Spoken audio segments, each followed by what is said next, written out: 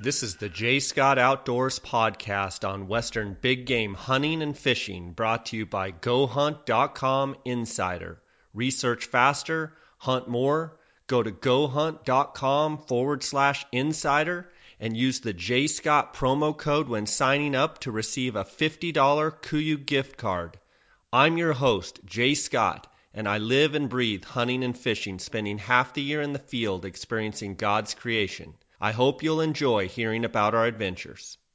Guys, welcome to the J. Scott Outdoors podcast. Today we've got a great episode with our friend Craig Steele of OrgHunt.com, Exclusive Pursuit Outfitters, and Predator Exclusives. And before we get to this episode with Craig, I wanted to let you guys know that Dar Colburn and I are going to be doing a free turkey hunting seminar for the Desert Christian Archers on Tuesday, March 15th. That starts at 6 p.m. That is in Phoenix, Arizona at the Calvary Community Church. It's in the Fellowship Hall, 12612 North Black Canyon Highway. We're going to be doing a seminar on turkey hunting, spring turkey hunting specifically. And we had a nice turnout last year for that Desert Christian Archers turkey hunting seminar. And hopefully you guys will get to come out and talk a little turkey here with us on the 15th of March. I'd like to invite you guys to come. If you do come, they ask that you bring any food or toiletries for their food and toiletries drive.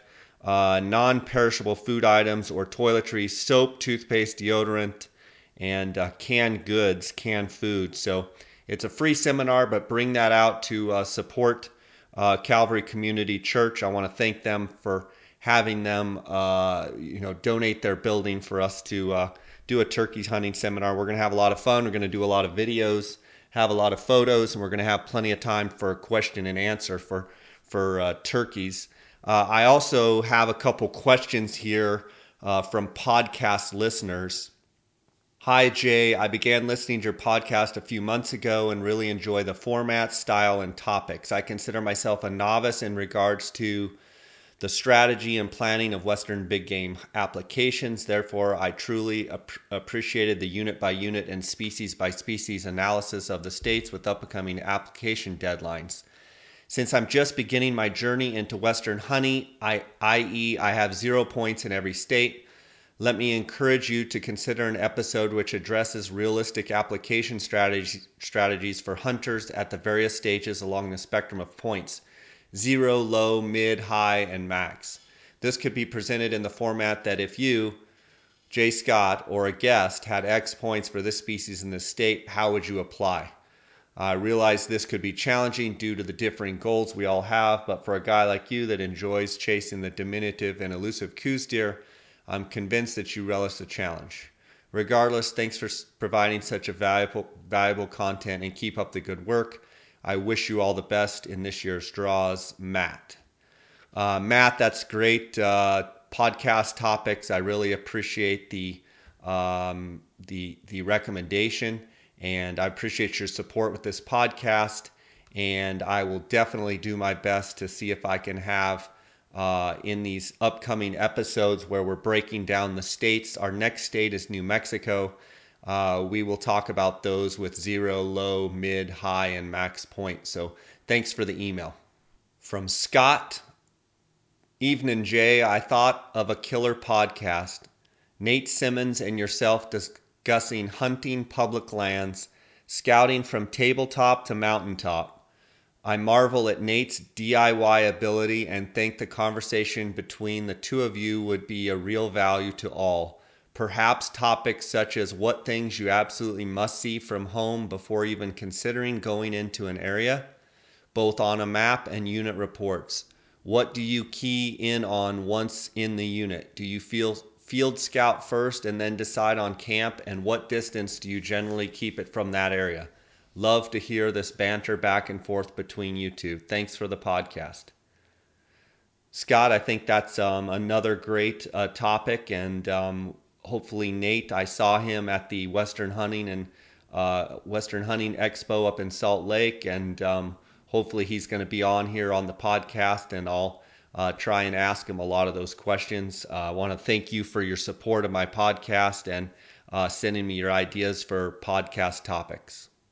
Guys, I want to thank you for all the emails and all the positive comments that I get. And I just appreciate all the support, all the listening.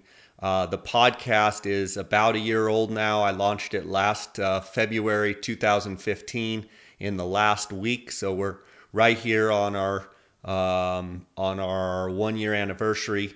And it's been an unbelievable success thanks to you guys.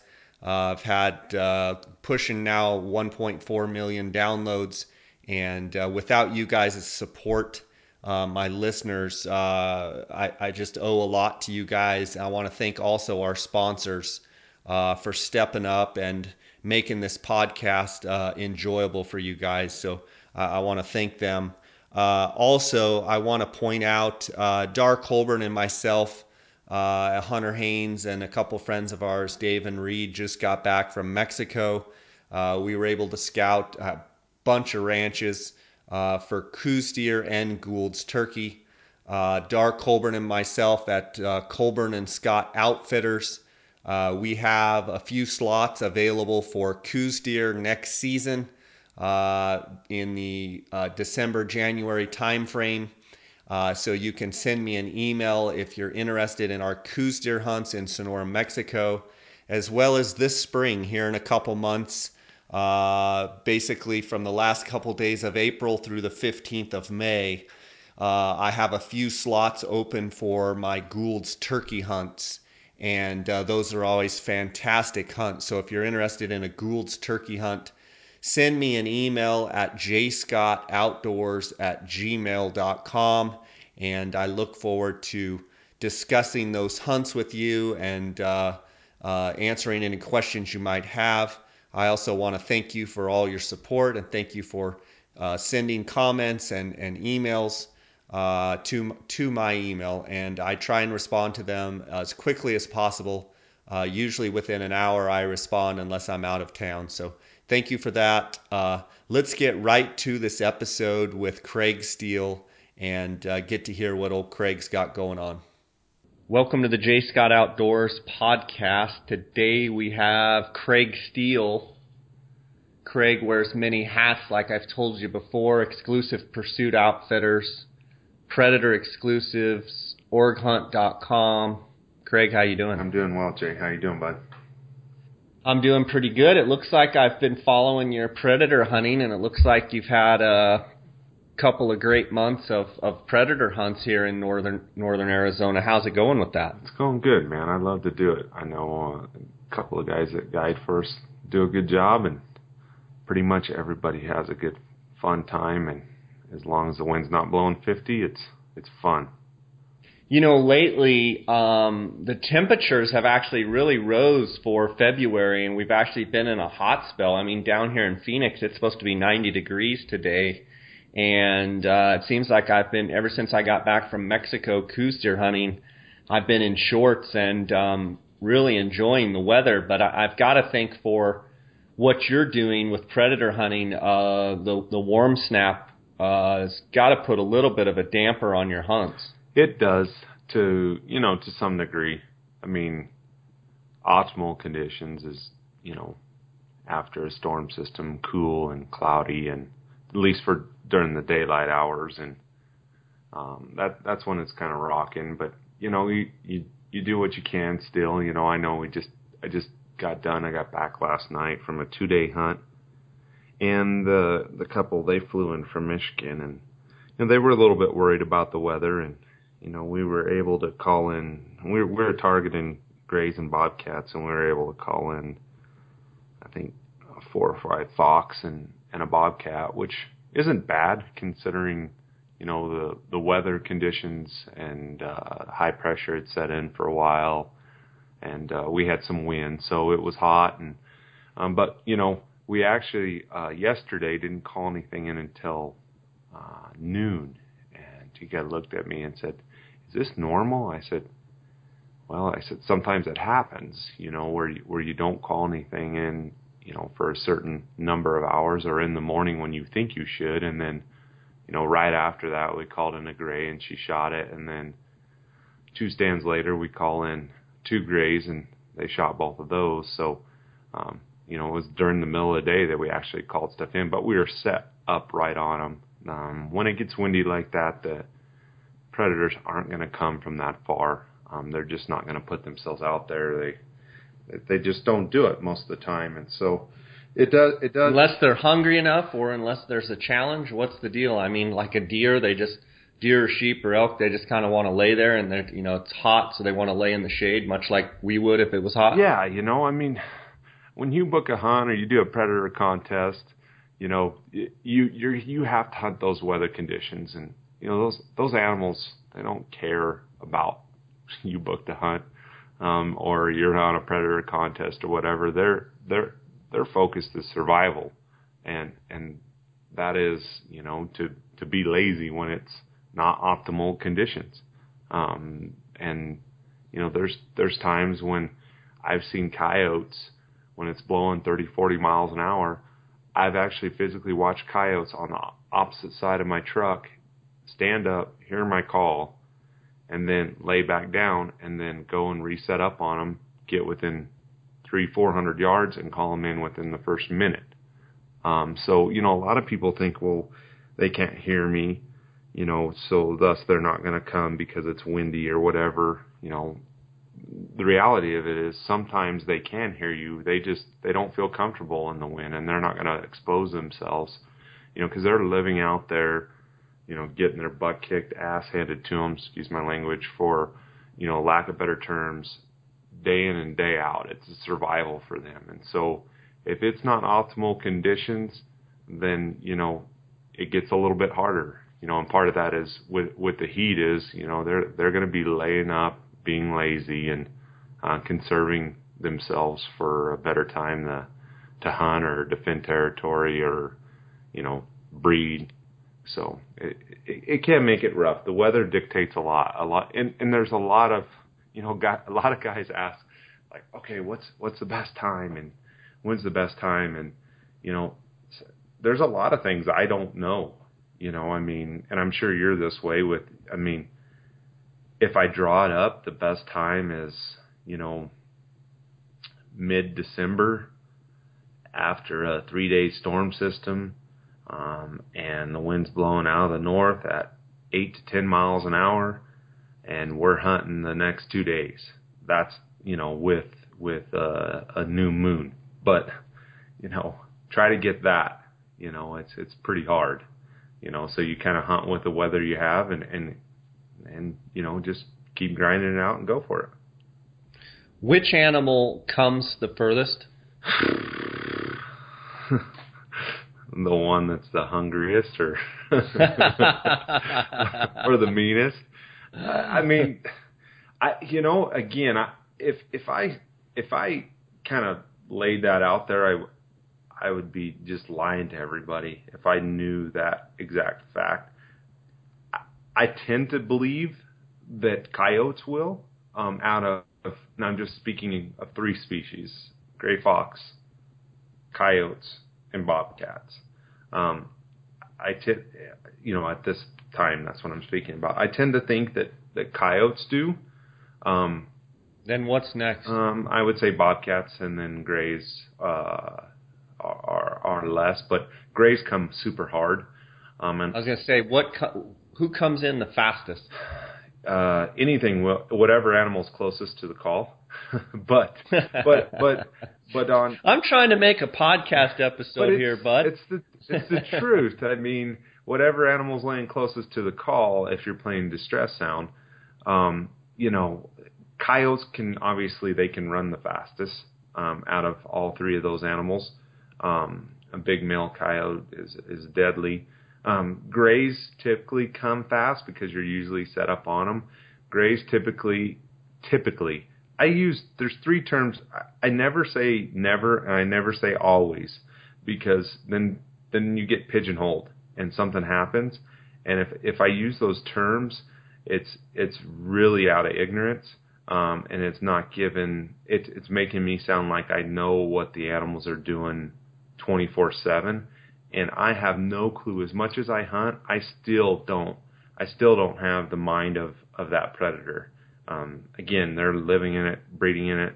I mean, doing all that stuff, and it's their world, and you're just going into it for a moment. But as far as, speed, typically, coyotes, either younger coyotes that, for lack of better terms, haven't been called or pressured, or very, very territorial coyotes that feel super comfortable. Those two type of coyotes, if I had to categorize coyotes, those are the ones that typically come very, very hard. And as far as fox, generally speaking, overall as a species, they're going to come harder to the call than overall as as compared to coyotes. Bobcats, you read a lot how I've had bobcats come running in, but they oftentimes will set up and stop. They'll come and then they'll stop. Some will walk in between those stops, between setting up and observing. Some will run. Some will run in there to 50 yards and stop. But they, generally speaking, will set up and stop and kind of evaluate the scenario and try to get sight on what's going on. Whereas fox a lot of times will barrel in. Coyotes will barrel in, or they'll go to the wind. And that's what makes coyote hunting so tough, is they go to the wind a lot. If a coyote and a fox are coming to the call at the same time, and they see each other, will the coyote, outrun the fox or run the fox over or try and intimidate the fox? Or have you ever had multiple species coming in and they see each other at the site? Yeah, I've had coyotes and bobcat come in, but usually the bobcat's sitting up watching, and then the coyotes come in. Coyotes are typically the more dominant species over grays, and gray. That's why a lot of times in Arizona, and I know speaking of the Southwest, grays live in the mountains and boulder piles and cover. And that's so that they can hide and get away from coyotes. Because if they get tangled up with the wrong coyote, they're dead. Because very territorial coyotes will kill them. So if that happens, I haven't had gray and coyote come to the call at the same time, but I would imagine that depending on the gray's personality, I imagine the gray would retreat for cover to higher ground. What is the best month to hunt coyotes? What is the best month to hunt bobcat? And what is the best month to hunt fox? Absolutes. Here we go. This is your gut. I'm not going to hold you to it. If I had to pick, on average, it would be December. This is for me personally, in the Southwest. For me, it would be December for coyotes, January for fox, and I love, for whatever reason, February for cats. I mean, it's for a bunch of different reasons, but December seems to be, again, when everybody goes coyote or predator hunting, they just throw out that term loosely. And so a lot of guys are going out as far as on stuff that's open to the public. A lot of guys are going out in, November and December for coyotes. But they don't.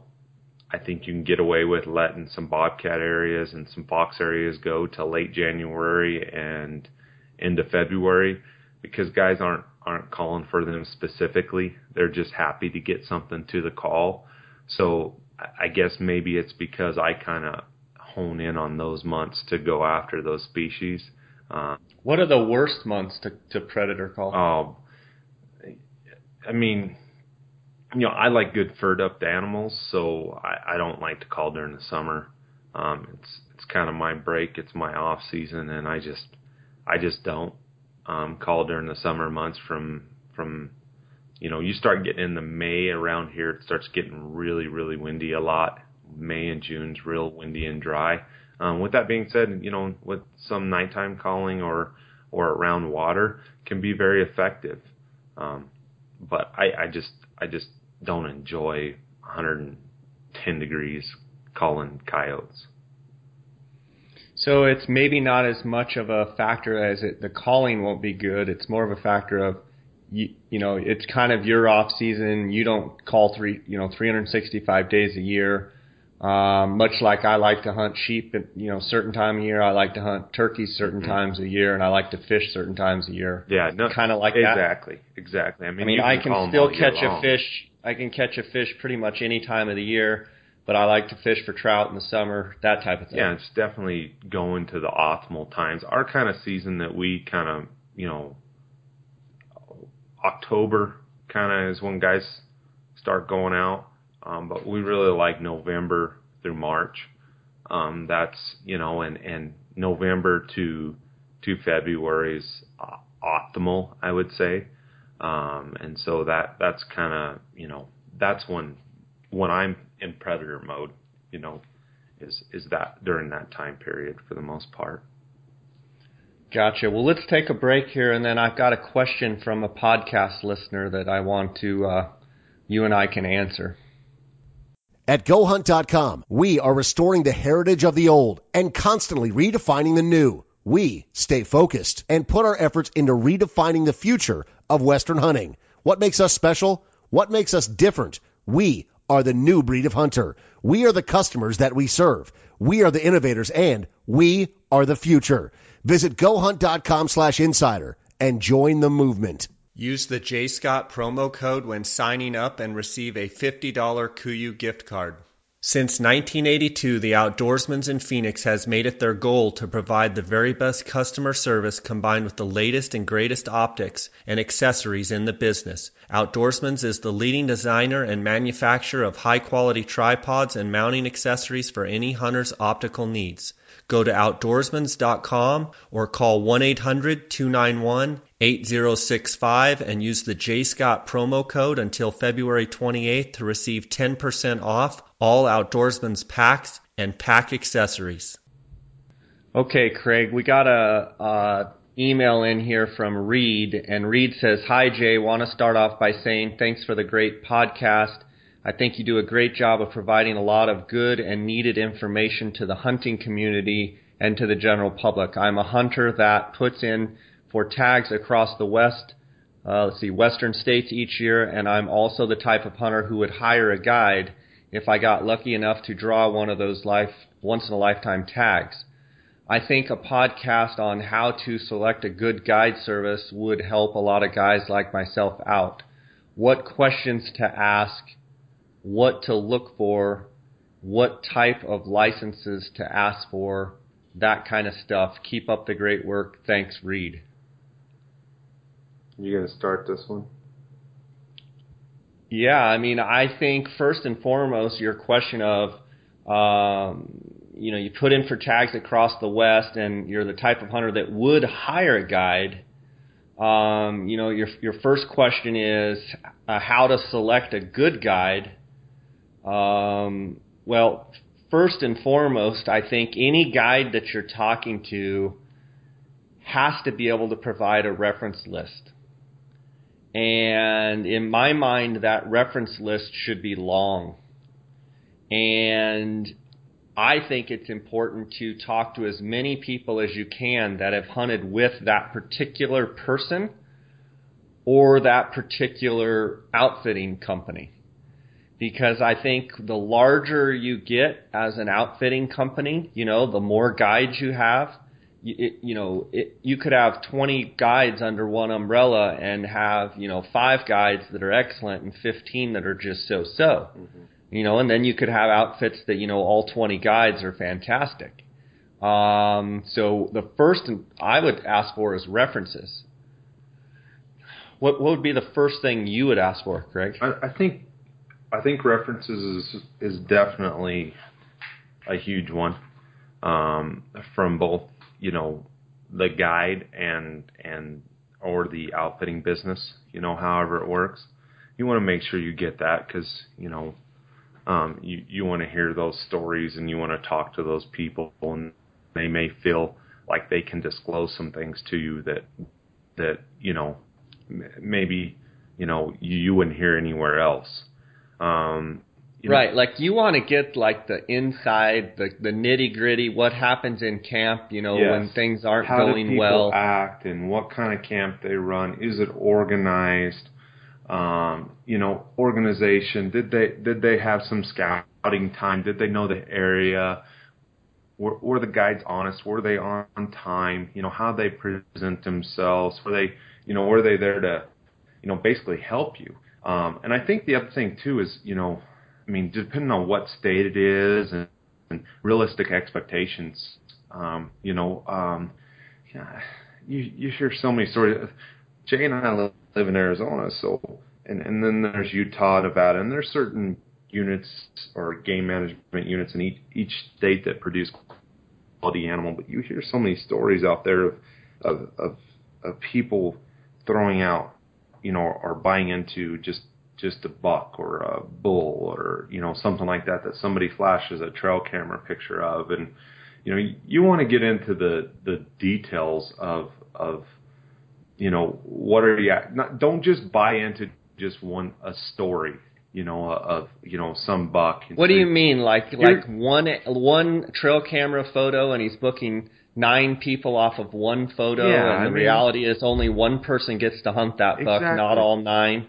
Okay. Exactly. Is like, you want to make sure that the expectations are right, and that don't just buy, as I guess working it backwards is, when you call an outfitter, ask him the questions, and if all he talks about is, I got this big buck and he's for you, and he's selling you just on one animal, as a draw tag holder, just make sure you talk about, okay, how's camp, and how much do you scout, and how familiar are you with the area?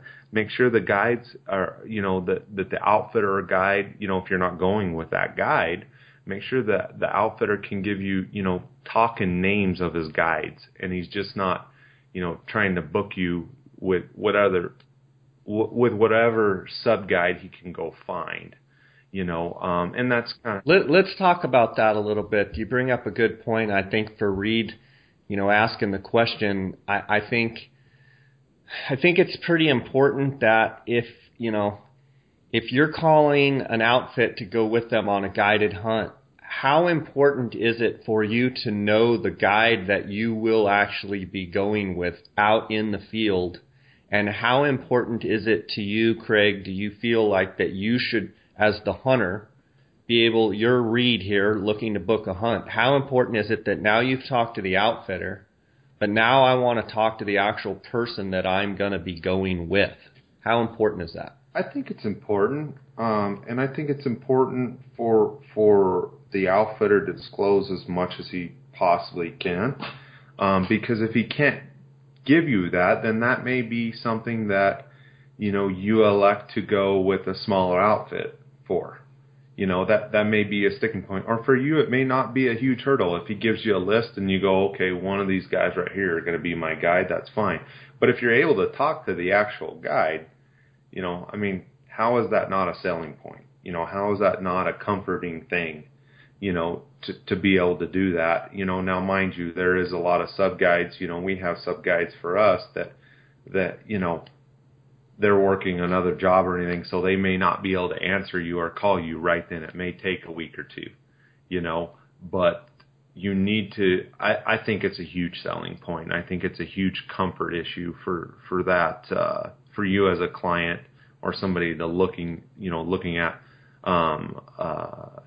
buying a hunt or booking a hunt. Another thing is, look at the pictures on their website and or websites, and if they're using names of people that are actually guiding hunts, that's a huge deal. If you see 5 photos and there's no names of who's guiding the hunter, or no mention of any of the guides that are on their supposed list, ask them, okay, how come there's no names, with the pictures?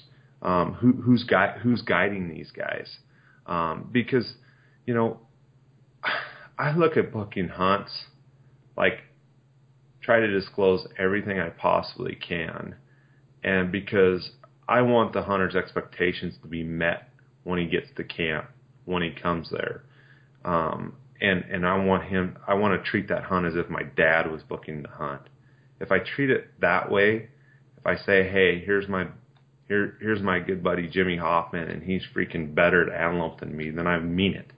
You know what I mean? And I think, within guiding, and I know, for you and I, we're in Arizona, but I know there's a lot bigger outfitters in some of these other states, so I know, but a lot of their hunts, like a Colorado, basically elk factory guides service, I'm just using generic terms here. I mean, they're running a lot more hunters, and I think their expectations, because the wait time's not there, is probably a lot lower. You know what I mean? Than waiting 15 years for your Utah limited entry archery elk tag. I mean, sure. So what about price? What about price? I mean, I think that price needs to be discussed, because I think sometimes on both ends of the spectrum, if you're looking at an elk hunt and someone's saying I'll charge $3,500, and the same elk hunt you talk to another guy and he's charging $9,500, and then there's a bunch of guys in the mid range of $5,000 to $7,000. Some people are going to look at the $3,500 guy and say, that's my man. And my question to you is cheapest ever the best? Well, it is hunting. So, I mean, you and I try to control as much as we possibly can by scout, knowing the area, and for us, Exclusive Pursuit Outfitters, having guys, scout and putting the guide with the right hunter with the right expectations. But, so there is a certain amount of luck that goes into that. A guy could go book a $500 elk hunt and they luck out and kill a 400-inch bull. But that's the exception to the rule, right? I mean, it's all a value proposition. I mean, what fits within your budget and whatnot. But, I think, and this is just giving you some props. I mean, if a guy can book, a hunt with Jay Scott, I mean, that has some huge value. Jay's like, hey, you're going to be going with me and you're my only guy.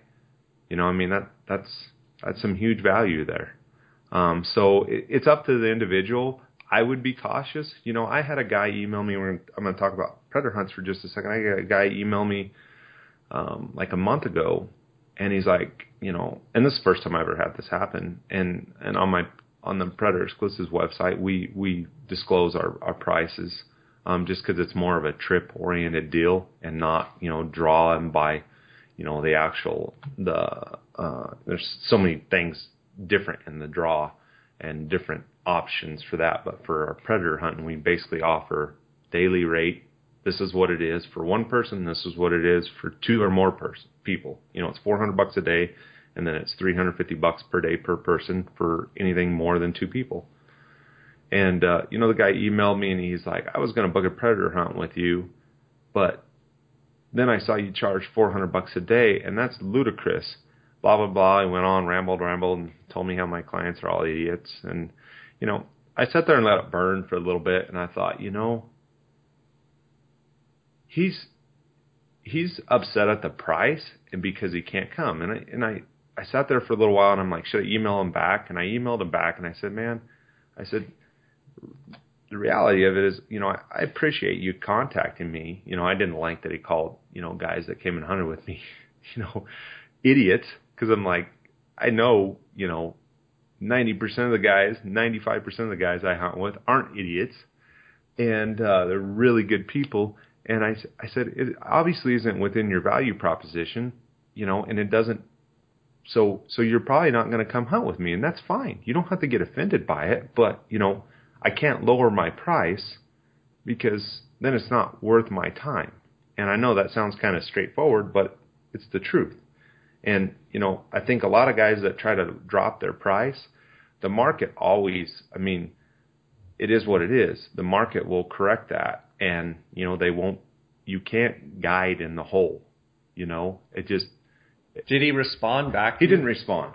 and that's fine. You know, I get the same thing with my Gould's turkeys. Well, with other animals too, but it seems like with the Gould's turkeys, you know, guys email and they say, "What's your price?" And I tell them, and they say, "Wow, I can get it cheaper somewhere else." And I fire right back and say, "Absolutely, and I wish you the best, and hope you have a great hunt. And you know, if you want to hunt with us, that's what it's going to cost." And you know, sometimes they come back and say, you know, "There's no way I would pay that money, da da da da da." And then there's other people that are, you know, fighting to get in line to get a spot to go. Yeah. So, I mean, everybody has their own value system, like you said. Yeah.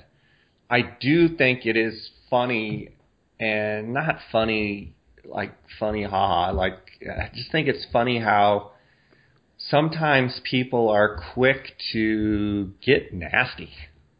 And I just like, good night. I've never even met this person. They're upset over the pricing structure and they're getting nasty. And it's like, what is going on? And then I step back. You know, I want to, you know, snap right back with an email, but I have to usually take a second and say, you know, there's obviously something going on in this person's life that you know, they're having a bad day. And everybody's entitled to have a bad day or a bad second. But it just seems like people are very quick these days to snap into being nasty pretty quick, and it's unfortunate. But, you know, back to Reed's question, you know, I think a great question to ask is, you know, what is the price of your hunt and what does that include? Mm-hmm. Because I think sometimes when you don't have what's included in the hunt, and things get left out and it's not very well communicated, I think that's where you can have disagreements. And where one person was thinking one thing, the outfitter was thinking another, and it leads to someone being unhappy. Mm-hmm. So I think it's important, a question to ask is, you know, what is included in that price? And then sometimes you might find out that higher price that actually is completely justified, and maybe even the highest price, let's say you're looking at 10 guides, maybe the highest price out of all of them, maybe come to find out they're actually offering way more of a service than even the guys in the middle, and maybe not. Mm-hmm. You know, but I think that's important. No, it is, and if it's within your budget, then you know, then why not go for it? You know, I mean, it's, you know, we all have different value propositions, and like you said, you know, the highest price, pretty much a good rule of thumb in my opinion in life is you do get what you pay for the majority of things. I mean, it just, there's a reason you're paying a higher price most of the time, you know. And sometimes you find a bargain. You know what I mean? I mean, truthfully, sometimes you find a bargain, but that's not the norm. And you know, most guides, you know, that have been around or you know, are serious about it, realize that it takes a lot of time and effort to build something and to do a good job. And so, you know, you're going to pay, you know, you're going to pay in the solid market range. You're not going to be, you know, paying, you know, $1,000 for an elk hunt, you know. Yeah. 15. Let's take a quick break here, and then I've got another point to make about Reed's question. Have you guys heard about PhoneScope? PhoneScope is a privately held company that makes custom-molded, precisely engineered smartphone digiscoping adapters. Photographing wildlife has never been easier. Take digiscoping photos and videos from your smartphone and share them with your friends. PhoneScope stands behind their product with a 100% money-back guarantee. PhoneScope is the future of digiscoping. Get yours now. Use the JScott16 promo code and receive 10% discount on all purchases. Check them out at PhoneScope, that's PhoneSkope.com, or on Instagram at PhoneScope. Wilderness Athlete is committed to improving the health and quality of life for the outdoor athlete by providing field-tested, scientifically validated nutrition and sports performance products. Check them out at wildernessathlete.com and use the JScott promo code to receive 10% off any order in February 2016. Personally, I think booking a hunt, one more thing that I think is important is photos and video of the exact hunt that you're going on. If I'm going to go elk hunt in Colorado or go on a deer hunt somewhere, a turkey hunt, I would like to see photos of the country that I'm hunting. I would like to see photos of the guide that I'm going with animals that are harvested that we're actually going after. So if it's, bull elk, I want to see the guy I'm going with in photos. And I want to see where, for sure that he is the guy that he says he is. Mm-hmm. And I think it's real easy for one big bull elk photo or one big bighorn sheep photo, that be my flagship photo for the guide service. And, you say, well, okay, I'm going to book with, Joe Blow, and send me some pictures with Joe Blow that, where's some of his successful clients. They better dang sure be able to produce photos of Joe Blow with whatever it is you're hunting. Yeah. And if they don't, I think that's a problem. And with I think there's some people that are better at photos and videos and, posting them on their website than others. But I also think it's not very hard to do these days. And with technology these days, it throws up a little bit of a red flag if they don't have those photos and videos. Yeah, and I think, to me, I posted this the other day or a couple of weeks ago. I mean, video validates what I do. I actually try to get all of our guides to videotape everything, and it's a challenge. I mean, it is. I mean, even after the shot, or after when the animal's down, just to show that experience with that guide and with that hunter. People get caught in the heat of the moment. For me, it just comes naturally, and video is king in marketing. And I know you're this way. It shows the credibility. And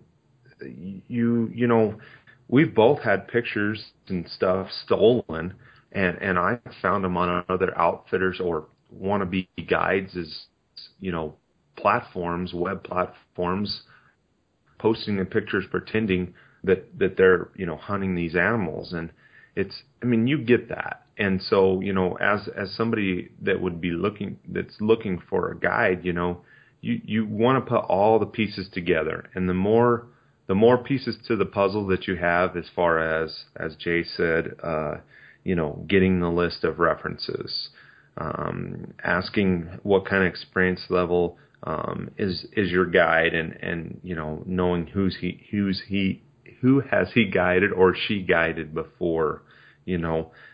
Is there any pictures of them with clients and on successful hunts? The video, who are these guides and these outfitters, or these clients? I mean, is there video proof of it? How long have you been guiding? I know for us, we haven't been, Exclusive Pursuit Outfitters. Lee's been guiding for a while. I've actually haven't been guiding consistently until 2013. So, it's a little bit of a challenge when there's some guys that have been around for 20, 30 years, at least in Arizona. So experience is there. Again, Lee's been around for a while, but myself, I've only been around for 2 or 3 years, but I've also, I've done a lot of hunts in 2 or 3 years. So that helps a ton. But, you got to put all those pieces together, and make sure that, you're doing your due diligence and finding the right outfit for you. Well, and I'm going to also go a step further and say, as a guide these days, in my opinion, if you want to be taken seriously as a professional, and photographing and videoing isn't your strength, you know what? You're going to have to buck up, and you're just going to have to do it. I agree. Because, if you want to be a professional, if you want to be able to get good dollars for your work, then there's a lot more to being a guide, in my opinion, than being a good hunter and being able to put people on animals. I think there's way more to it. And I think, sometimes people just have to grow and get out of the old school of way of thinking and, actually get off their duff and, get a camera and commit to taking 25 photos a day, whether the hunt goes good or bad. Mm-hmm. And as long as you're taking 25 photos or 10 photos or 50 photos, whatever you set out to do, I try and take photos when I sit down to glass, when I'm packing up my gear, before I leave a knob, when I get to a new knob, when we take lunch, throughout the whole hunt. So I've kind of documented, and you would be surprised. I mean, we're talking with these point and shoot cameras, we're talking taking 1 minute out of your time, maybe 2 minutes total, to stand there and take a couple scenery shots, to take a couple pictures of your client glassing. It does not take that much time. Mm-hmm.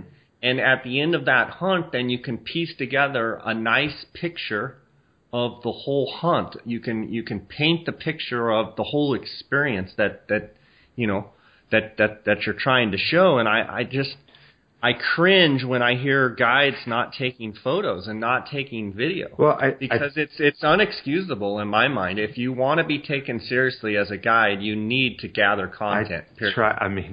Trust me, and that's a battle that I beat into our guides' heads, and it is. I mean, it pisses you off, for lack of better terms, because it's like it's just a photo. I mean, everybody's got a smartphone. You know what I mean? You can take phenomenal photos with just your iPhone, Right. And so it's one of those things, and for the client too, and that's kind of what you were talking about before, I mean, if he gets a bunch of pictures and stuff like that goes along with his hunt, not to mention video, I mean, that's a huge deal. When somebody's waited, I mean, even if they come after 2 or 3 years and they hunt, let's say Colorado, or they get lucky and draw Arizona or whatever, it's still an experience that they may only experience once, And so, we were talking about this the other day, though, that, also as a client, if I put myself in the client's shoes, what are you in it for? What's your goal? Talk to the guide, or outfitter about, okay, what's, and I hate to use the term realistic, but that's the reality. What is the hunt? What type of hunt did I apply for and draw or book, or I'm going to book, and what's my expectations, and what's my chances of actually killing an animal? What's my chances of actually killing a trophy animal, whether that be, let's turns of elk, whether it be a 300-inch, 350, or 380 plus. What's my chances? And basically what's realistic for that? And so I think a lot of hunters, need to understand that, it's still a hunt. And so you can't you're not guaranteed to, go out there and kill an animal. And if you disclose that, I mean, if you talk about that before the hunter is booked as an outfitter, it's something that's not fun to talk about when other outfitters are, throwing out the 400-inch mark all the time. But also, I guess this leads me to another thing. Trust your gut. Are you buying a hunt that's, a canned hunt? No. If you're buying a fair chase hunt, you still have to go out there and hunt the animal. And so, there's a lot of questioning. I don't know about you, Jay, but for me, it's like when I talk to a client nowadays, it's like, okay, how many animals have you killed with a bow that's booking an archery elk hunt? How far can you shoot? What kind of shape are you in? Have you ever elk hunted before? And I'm not just taking the phone call and saying, yeah, I want to book you. You know what I mean? So you're interviewing the client to see if it's something that you even want to take that person. Yeah, because if he doesn't have the realistic I get it all the time. expectations, Yeah. I want a 380 bull, and I want a 7-day hunt, and I want it to be as cheap as Joe Blow that I just talked to. Can you beat that price? And I say, well, how many elk have you killed with your bow? I haven't killed any yet. Okay. What kind of shape are you in? Well, I could lose a few pounds. That's the one thing when I hear that, I just shake my head, because it's like, I've heard that and they show up and they're 20 pounds overweight, and I've heard them say that and they're 70 pounds overweight, and it's like, okay. Mm-hmm. And I'm X amount old, and I've got a bum knee, and I've got a replaced hip, and the list just keeps going. And then you've got to say, buddy, with all of those things that you're telling me, we're going to be fortunate to get an elk. Mm-hmm. And there's outfitters that will tell you, yeah, you got a great chance of killing a 380 in those conditions. And that's just a crock of crap, and because you don't. And I think the number one thing for myself and our outfit that we get that is older rifle hunters that have never hunted archery, that draw an archery tag and then shoot their bow for 2 months. And this is, I'm not, trying to, point out a certain demographic that's just, you guys suck or something like that, but it's the truth. And then their expectations are, man, I want to kill a 370-inch bull. And, it's going back to that predator thing. Those animals live out there. They don't care who you are.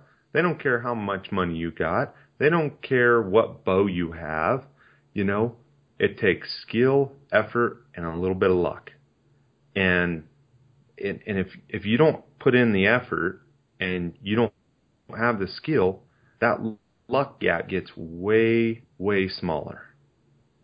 And I mean, you're just limiting yourself. And so I think as a client, I would throw red flags if the outfitter's not questioning you, if he's not asking you. Because if he's not asking you what your abilities are, he just, in my opinion, he just wants to take your money. And he's not looking out there and going, hey, man, I want to make sure this guy's successful. So if I know he's overweight, if I know he hasn't archery hunted, I know what I need to send him. I know what information I need to give him. I know, that I need to text him, once a week and say, hey, are you shooting your bow? Hey, shoot me some pictures of your grouping and stuff like that. And so, for me, I want every hunt that we do to be successful. I know that's not realistic, but you dang sure want to paint the realistic expectations. You want to be honest with the client, not just take their money, and that's one of my biggest pet peeves is in the outfitter world. It seems like, as well as I do, in Arizona, everybody's calling and wanting to book hunts, but it's like, stop for a second. We're all taking these people's money, but we're not really, let's tell them the truth. How freaking hard is it to kill a big ass bull elk? It's harder than shit. And so now, I mean, that's just honesty right there. And really, and I'll take a guy it's his first year, hunting archery elk. I've done it before. And it's like, okay, how hard is it going to be? It's going to be super hard. But I'm willing to, go to war with you, for lack of better terms, to do that if you know the expectations. Or if you're a super savvy bow hunter and you want to kill a giant elk, okay. But this is the realistic expectations. Now let's go do it. You know what I mean? But I think right. in our world, it's so quick, like, okay, yeah, we kill 380s all the time. Yeah, okay, let's book with you. It's like, okay, now what? Do you treat every hunter the same? Well, we're getting, 4 or 5 guys to camp with all sorts of different skill level, so you have to be honest with the guys, and you have to really, make sure you tell them what they need to work on or what they don't need to work on, so. Yeah. And, I'd like to bring up a point of, I think personally, some of the guides, here I am speaking a lot to the guides, but I think there's a level of professionalism that needs to be increased from the guide's perspective to the clients. And I think there's more respect that needs to be given to the clients. And I think there needs to be, you don't need to be bad talking your client. And because like you said, everybody comes with different skill levels. And just because you put him in a situation, him or her, in a situation where you could have made the shot, that doesn't mean that they can make the shot. And the reason they're hiring you is because obviously they don't have the time to scout, or they don't know the country, or maybe they don't know how to hunt elk or archery deer or sheep or turkey or whatever it is. Or maybe they do know how to hunt, but they don't have time to get up there and prowl around and see what's shaking. Or maybe they're an absolute fantastic hunter, but they feel like their best opportunity is to hire someone else that's equally as good of hunter, but also knows the country, and they value that as important. But, part of my questioning to the outfitter and the guide is I'm going to kind of get a sense of, am I dealing with a good person here? Or am I dealing someone that has spent the last 30 minutes telling me why they didn't kill a 400-inch bull last year because their client was out of shape, overweight, couldn't shoot, what have you? And I hear it a lot, and I see it a lot on social media where guides are being unprofessional and being immature, in my opinion, and ratting their clients out to try and make themselves look good instead of just saying, you know what? My client hired me because they're not as good a hunter as I am, and I should have realized that from the beginning. So I need to make sure that I put them in situations that they're comfortable with and shots, and I need to build them a rest and take extra time because they are not a crack shot like the guide is. Or, they can't shoot 100 yards through a small opening with a crosswind of 15 miles an hour. Or, they can't just drop down and shoot a coos deer running across a ridge at 300 yards, quartering away wide open.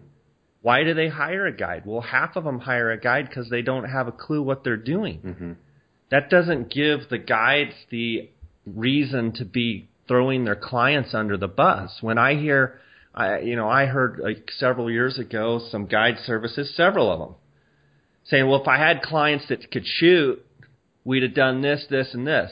Mike, as a guide, as an outfitter, as a hunter, I look at that and shake my head and say, you're the guide. They missed the shot because you didn't put them in the right situation most of the time. Granted, everybody misses shots, and everybody steps on a branch at the wrong time, and everybody coughs at the wrong time, and everybody clanks their bow and their arrow falls off the rest. That happens. And if you're so high and mighty that, you're such I'm the greatest guide in the world and nothing ever happens, you haven't hunted and you haven't guided that much. And I'm getting a little bit fired up here just talking about it, but it makes me cringe when I hear about, oh, we'd have done awesome this year if my clients would shoot. If I hear that as someone booking a hunt, I don't ever want to book a hunt with someone like that, ever, period. Never. No, for sure. I mean, like you said, it's one of those things that you as a professional hunting guide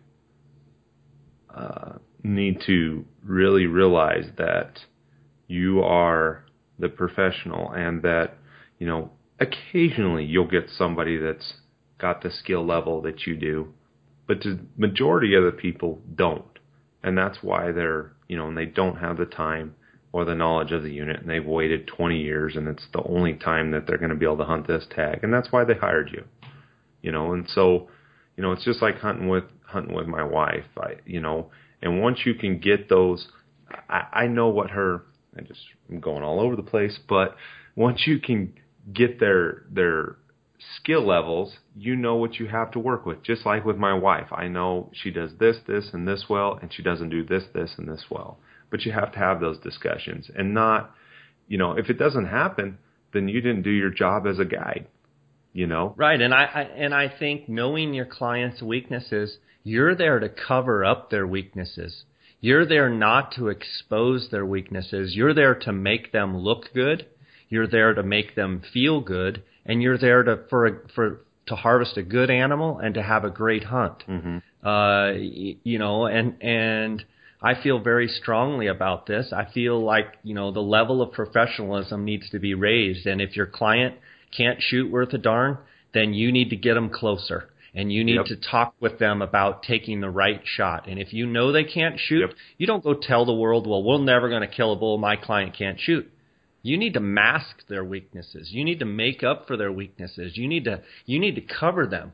And then after the hunt, when they shoot a bull, you don't go and say, oh, I can't even believe we got this guy, da-da-da-da-da-da-da-da. It's classless. Yeah. And it bothers me, and I'm sure you can tell it bothers me. Jay's getting fired up. I feel like I'm getting old enough now where I can say some of these things, and maybe some guides out there, some hunters and some guides can learn from it. And it's our job to, as professionals, to take care of those people that pay us money to take them on hunts. Absolutely. Period. Absolutely. So, well, buddy, it's been awesome having you on here. What do you have coming up? I'm headed to Mexico to look at some ranches for Gould's turkey and for Coues deer, and then Dara and I are actually doing a turkey hunting seminar for Desert Christian Archers. We did it last year. This year it's March 15th. That's 6 p.m. at Calvary Community Church, which is down on I-17, and I want to say it's down by like Cactus or Thunderbird. That's what I've got going on, just waiting for turkey season. What do you got? I got one of my best clients, Ian Chappell, and friend. Ian Chappell coming back to try to go hunt lions again the end of this month. And that's what I got going on. So that'll be the end of February. Hopefully we're able to get another big... Okay, so I got to ask you about that. You can't say that and not have me ask a question. You guys set out to call a mountain lion. Yeah. Utah Hydrographics is in the water transfer printing service, and they are open to whatever you can dream up. Choose from a wide range of camo patterns, designs, and colors. Whether it's guns, bows, tools, rifle stocks, vehicles, steering wheels, fenders, dashboards, paint guns, fishing rods, cups, tripods, watches, knife grips, helmets for a local sports team or for your motorcycle, picture frames, mailbox, animal skulls, you name it, they can probably do it. Utah Hydrographics loves taking things that are general looking and turns them into something that looks fantastic and eye-popping. Give them a call and see what they can do for you and receive up to a 10% discount by using the JScott16 promo code. Visit them at utahhydrographics.com or on Instagram at Utah Hydrographics. Whether you are interested in elk, deer, antelope, bighorn sheep, or moose, Western Hunter and Elk Hunter magazines will bring the adventure to your mailbox. These publications feature articles on the finest hunting gear, tips and tactics from experienced hunters, field judging trophies, glassing techniques, calling strategies, and much more. To become a more knowledgeable and skilled hunter, subscribe today. Go to westernhunter.net/JScott and enter your email address for a chance to win a $1,500 credit towards any Swarovski product.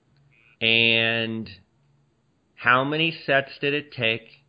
And just tell me about... Okay.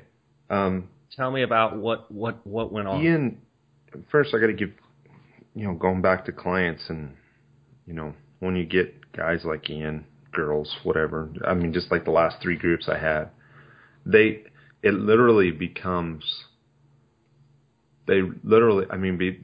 friends. And whether or not people believe in mixing business with pleasure or whatever, but they do. When they're clients that you really click with. But Ian has hunted predator hunts, a bunch of predator hunts with us, and a couple with me. He did an elk hunt where I was there, and So he has total trust, and he wanted to come back and hunt lion. And he wanted to try to call lion in. And I said, okay, I've never done it before. And so who books a lion hunt? I told some archery deer hunters that we had, and they go, you ever done it before? I said, no, but I think I can. And, Ian knew that. He trusted me. He knows I'm going to look him in the eye and I'm going to tell him the truth. Whether it be what he wants, it's not always going to be what he wants to hear or what I want to say. I want to say I've called in 100 lions, but I haven't. So we went out, we made the decision we're going to go try to call lion. And I had one specific area that I wanted to start at, but I couldn't do it because my 4Runner was in the shop getting the transmission rebuilt. So I loaded up my quad and in the back of my F-250, and we rode freaking tandem on my quad for 2 days. And so we hunted a different area, another area that was just, it'd been the last couple of years, I'd actually... Like the two Dumb and Dumber guys? It was, and we made reference to that several times. The mindset going is my mindset with calling predators is, you call for a specific animal, and occasionally you're going to get animals that show up that aren't that specific animal because they overlap terrain, especially if you're playing distress sounds. But if you're in the right type of terrain, if you put yourself in those positions consistently enough and good setups, and you know how animals, the specific species live, then you're going to have an opportunity. And I think any animal is callable. And so, we started out and first stand, we did 12 total stands in 2 days. We actually had 3 days to hunt. We ended up calling the lion in on the 12th stand. The first day we did 6 stands. People are like, 6 stands? Well, we're calling anywhere from 40 to minutes to an hour, and then plus your walk time into some of these places. We're calling big country as long as the wind will allow it. And we were on a small tabby or female lion's track a couple different times, but we didn't catch up to her and the first day, and so we continued down a ridge line trying to catch up to her on the second day. Well, I think she looped on us somewhere, and I'm not sure where, but we made 5 stands the day we called in the Big Tom. And he was our second to last stand, and we just continued working the country in a somewhat strategic, manner, trying to catch up to a lion. We did cut a lion track in there that I believe was his a couple stands before, and I knew we were in an area where there could be a Big Tom because I'd seen his track in there a few times. Over the last couple years. But anyway, we got set up on the stand. It was in great country for a lion. There was some mule deer in there. There was some ridge structuring going on. It was thick. But we went to set up or place our stand or setup, depends on what you call it. And I was calling with a Fox Pro call. And I'd walked 100 yards down this ridge, and I like to look at the opposite side of the mountain or the bottom. I like to be able to see the opposite ridge or the bottom when I'm calling for cats. Doesn't matter if it's a bobcat or lion, because they will sometimes go up there and set. And not that I'm speaking that I know a lot about lions, but I know and they'll look across, kind of observe the deal. Yeah, but I know bobcats, and a cat's a cat. And so when we were approaching the stand, I was getting a little irritated because it was very thick. And Ian was shooting a .223, and we didn't have a shotgun. And I was afraid I was going to bump something. And to be quite honest with you, I got a little bit frustrated because I couldn't get the right setup. And so I looked at this little small opening that was about 20 yards across, and I said, and uphill, I said, Ian, go sit there. And I'm going to set the call right here in this tree. And I set the decoy up and the call up in the tree. And when I turned and looked back at Ian, he'd moved about 3 foot to the left of where I actually thought he was going to sit. But that was just lack of communication. And it still wasn't a bad spot. when I turned and looked back up at him after I noticed that, I walked up to where I wanted him to sit, and I sat down. And as soon as I turned and sat down, I thought, man, that was a crappy spot to sit the call, or to place the call. And you knew right away. The reason being is because it rolled down, and I couldn't see anything down. I could see a small opening where I could see the opposite side ridge. And so, yeah, it was just one of those gut feelings, and I was just like, crap, screw it, let's just call. So, nothing fancy, rabid distress. First 4 minutes, I hear Ian say, something big's coming, I think it's a deer. And he goes, on the opposite ridge. And we kind of got our locations mixed up as far as we both knew it was I knew it was on the opposite side ridge, but I thought it was coming from the left. It actually came from the right. Well, I didn't see it.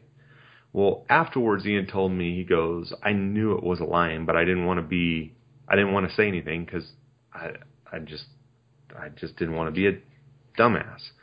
And I didn't want to be that guy, the guy that said there was a lion coming and it turned out to be a deer. And so for whatever reason, he said it was a deer. Well, I turned the camera on because I knew whatever it was going to end up at the call. And he was already pointing in that direction with his rifle. And, you know, the camera ran for 3.5 minutes. And then, because I went back and looked at the time code on it, and it was 3.5 minutes. It took that lion to come up basically 150 yards. So he paused down there somewhere and sat down below the call and looked before. Which is where if you'd have been able to see the bottom, you'd have been able to shoot. Yeah. Yep. And I caught his tail coming in, and as soon as I seen his tail, of course I knew it was a lion. It reminded me of when you flipped up a sheet to make your bed. The tail was doing that motion coming in. Yeah. And, filmed it. It was 3.5 seconds. And from my angle, everything was exposed on the line. He reached up to grab my call, and then he come back down, and he acted like he was going to take a second reach. But I don't know exactly what he's going to do. From Ian's angle, though, all he could see, and this is not an excuse, but this is the truth. He's sitting 3 foot to my right and just about 6 inches lower, and he's also shorter than me. And we reenacted the whole thing with my backpack and, him looking through the rifle scope, and, we knew exactly where that lion sat. And when I went back and looked at what he was looking at was totally different. He was actually, all he could see was the lion, top of his neck and his head. And he elected to shoot him through a little brush where he thought the shoulder was. And so with that being said, he shot the lion. The lion ran out, and we decided to back off the lion that night. And we went home, and I don't know how much I can disclose because I want to disclose it on Hunt for More. But, we called him the lion in 12 stands. So, that's unbelievable. That is awesome. We're going back out to do it again. Arizona is a multiple bag limit state in some of the units. And that was one of those things. Whereas, if it would have been a stranger, that didn't know me, I would have never tried to sell that hunt or book that hunt. But the expectations were there, right? You know what I mean? Ian knew. Well, sometimes you take a shot in the dark and it pays off. But it was. I mean, it's like you with one of your best clients when you say, "Hey, let's go hunt," or they say, "Hey, I want to go hunt here, and I want to hunt with you," and you're like, "Okay," but realize that I haven't done this before, so it's unproven, right. And they're like, "Yeah, Jay, I want to hunt with you." And right. So Well, I think that's a testimony to, how good a, guy you are to be around, and he just wants to go hunt with you. And if it's, exploring the new frontier, then it's exploring the new frontier. And I think that's awesome. I think that's great to be able to build a bond with a client that he's thinking, I know this is going to be low odds, but let's give it a whirl, and dang if it didn't work. Yeah, no, for sure. With that being said, did we get a little lucky? Of course, but we also put forth the effort and had a plan. And, we ended up pretty blessed. So, and we're going to try to do it again. That's awesome. A quick side note to that, I saw my 41st lion in the field down in Mexico, and I actually saw 3. I saw 4 in one day. I saw what I think was a mom and 2 kittens, full-size kittens, together, and they kind of went over this ridge, and they were too far away to like go after, plus it was kind of prime time, so we went on up the ridge in the Ranger about 3/4 of a mile, and I was sitting there glassing for deer, and I hear this, rear, rear, rear. Anyway, ended up seeing another lion, and so that made 4 in one day, and the reason I know it was 4 is because then we drove back down 3/4 of a mile down, an hour later, and danged if the 3 didn't come back over the same ridge, basically playing around on that same hill. And one thing when I see these lions, that it never, it seems like that tail never stops. Like you said, it's always, the tip of the tail is just always moving. It's always moving. And it's amazing. I've seen a lot compared to some, but haven't seen very many compared to a lot of people. You've seen more than I have. But it's mind-blowing how easy they move throughout the country, and it's amazing to me how much they're just like your house cat out in the backyard. Mm-hmm. How they're so curious, and they move slow, and then they move fast, and then they'll sit and watch, and their ears flick, and it's just, they're definitely a cool animal. So good luck with you and Ian on your future hunts, and it's been great having you on the podcast as always. If you guys don't follow Craig Steele, you got to follow the Hunt for More series on orghunt.com. He also, the videos are what held on your YouTube channel. Yep.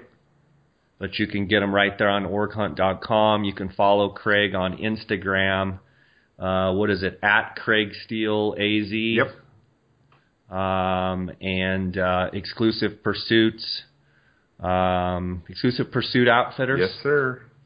And Predator Exclusive on Instagram. And you're a great friend of the podcast, and appreciate, I know our listeners always love hearing you. Thanks for having me on, Jay. Awesome, buddy. You take care. All right, bud.